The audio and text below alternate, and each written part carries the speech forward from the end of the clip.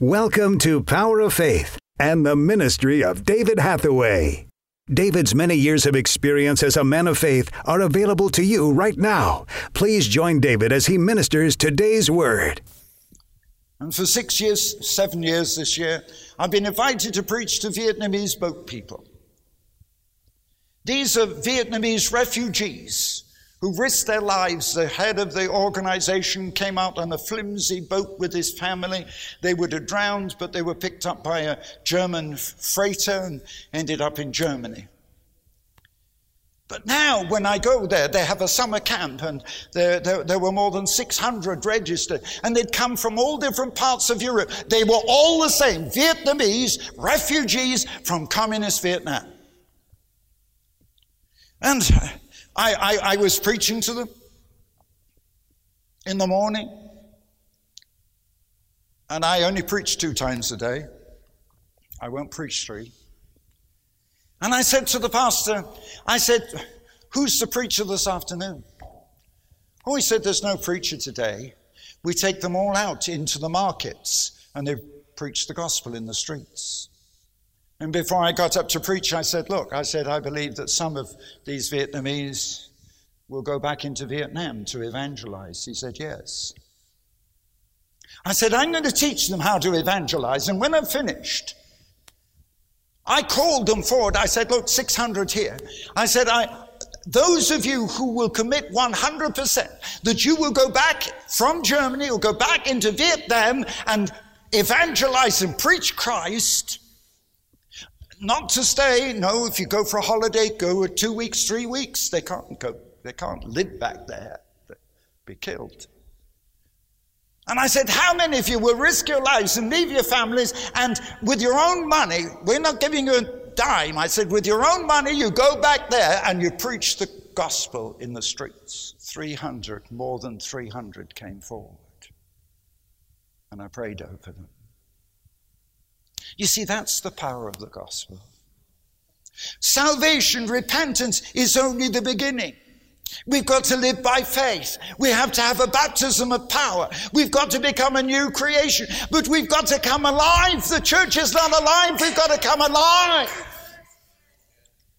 We've got to demonstrate the life, demonstrate the power. God hasn't called me to America. God hasn't called me to China. God hasn't called me to India or Africa.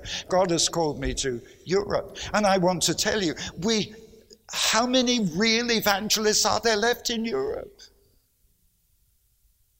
Do you know I'm the only evangelist in Europe that can take stadiums? They told me.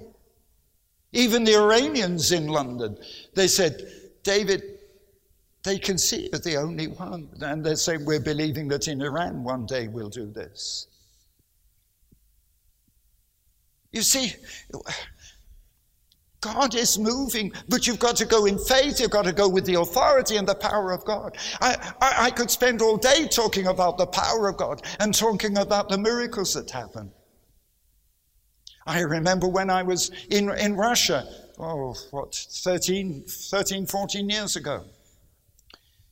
And I was preaching in the big ice hockey stadium. We only had about 6,000, but the ice hockey, it was all covered, and it was a good place. And they brought in a boy straight out of the hospital, and they laid him on a stretcher at the back of the meeting.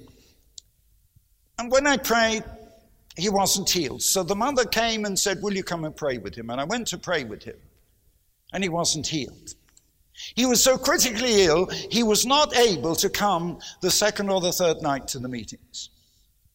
And on the Monday, when I was flying actually from Russia directly into Israel for another mission, they pleaded with me to go to the hospital. I said, I can't. I've got a plane to catch. They laid a car on. And on the way to the airport, they took me in that hospital. Now this young man, Anton, he was 21. And what I discovered was he was a criminal. They'd brought him out of a prison hospital. And he was not only a criminal, he was a drug addict, and so bad that with the needles and the injections, that his right leg was totally black with gangrene. and he was dying. He had HIV/AIDS.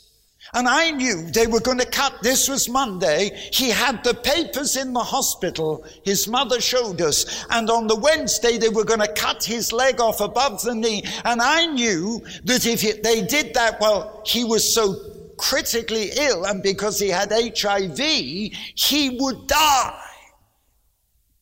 There was no other thing. What could I do? I'd prayed for him in the stadium. God didn't heal him. What could I do? Quickly call on the Holy Spirit. I only had a matter of minutes. The others weren't allowed in. The others with me weren't allowed in the room. He was so critically ill. I just simply said to him, Anton, God will heal you. Don't sign those papers. Don't let them cut your leg off. I will be back in 6 months and you'll stand on the platform with 2 legs totally healed. I just prayed quickly and left. 6 months later, I was back again in Russia. And I was in the same city, Perm. And we were broadcasting the meeting live on the local television. And I said, where's Anton? Nobody knew. And so I did something which is quite difficult. Live on television, I said, Anton, 6 months ago, you were dying in the hospital. I prayed for you, and I said God would heal you, and you would come on this platform, and you'd tell everybody that God worked a miracle. I said, Anton, I want you here tomorrow. He came. 2 legs, and he stood on the platform. He said, you know, something happened when David came. He said, I heard those words and heard him pray. And it's like God gave me a gift of faith. I knew that God would heal me. I didn't let them cut my leg off. And look, here I am. You see? The authority of the power of God. And so that is the power that we're dealing with. That is the God we're dealing with. But the power is in the gospel. Lose the gospel, you lose the power, you lose the authority. Oh, I hear people talking about all these phenomenal experiences of people falling over and screaming and making noises. And oh, they say that's wonderful. They say that's revival. No, revival is when there's conviction through the Holy Ghost and people repent and cry out to God when God changes a nation.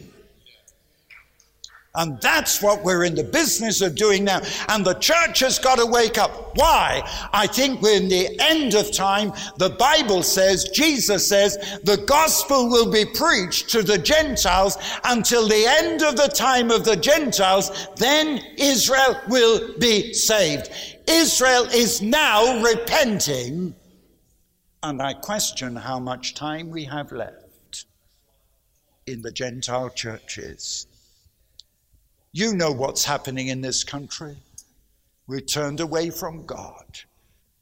The government legalizes what the Bible calls sin. There is no consciousness of sin. There is no fear of God. And the name of Jesus on our streets is a swear word. Isn't that true? Let's get back to that gospel. Let's get back to the power. People say you can't evangelize today. God, then what am I doing? People say you can't fill stadiums. Then how do I fill stadiums? It costs an enormous amount of money. We do it by faith. We never have the money up front. When we started this project for 2 years in Poland, it's cost us 2.3 million. We didn't have the money. You have to get on your knees. You go by faith and you ask God and you pray. I mean, how else was I healed? How did I get out of a prison? It's 11 years ago when I had the lung cancer. I'm sure you all know the story. I had lung cancer, confirmed in the hospital.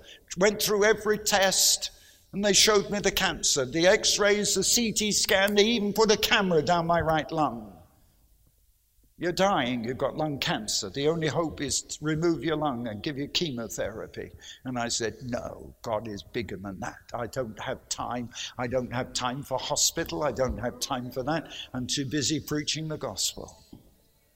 And I said, oh God, I will not go back into Russia if you don't heal me. How can I stand up and tell people you're a God that works miracles and heals the sick if I've lost my lung and if I've got chemotherapy? I said, that's rubbish. I said, there's only one way. If you want me to go on preaching the gospel, you work a miracle, you heal me, and then I'm a living testimony.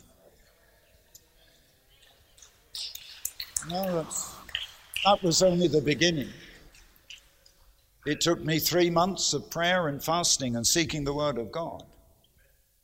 And I was in Germany. We have an office in Germany. It's based in our house there. And we were on our way preaching somewhere. Katie was there. Some of the others, the German staff were there. And I went up on the mountain on the hill behind the office to pray as I like to. I like my prayer mountains. I was crying out to God for a miracle. And I came down. The others were all in bed. And I got into bed. And within a short time, I was choking to death. And it's that terrible feeling when the cancer just throttles you. I couldn't speak, I couldn't breathe.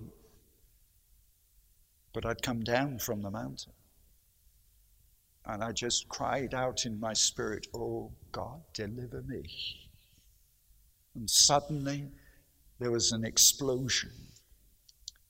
And it was like a big cough. And the cancer came out of my lungs.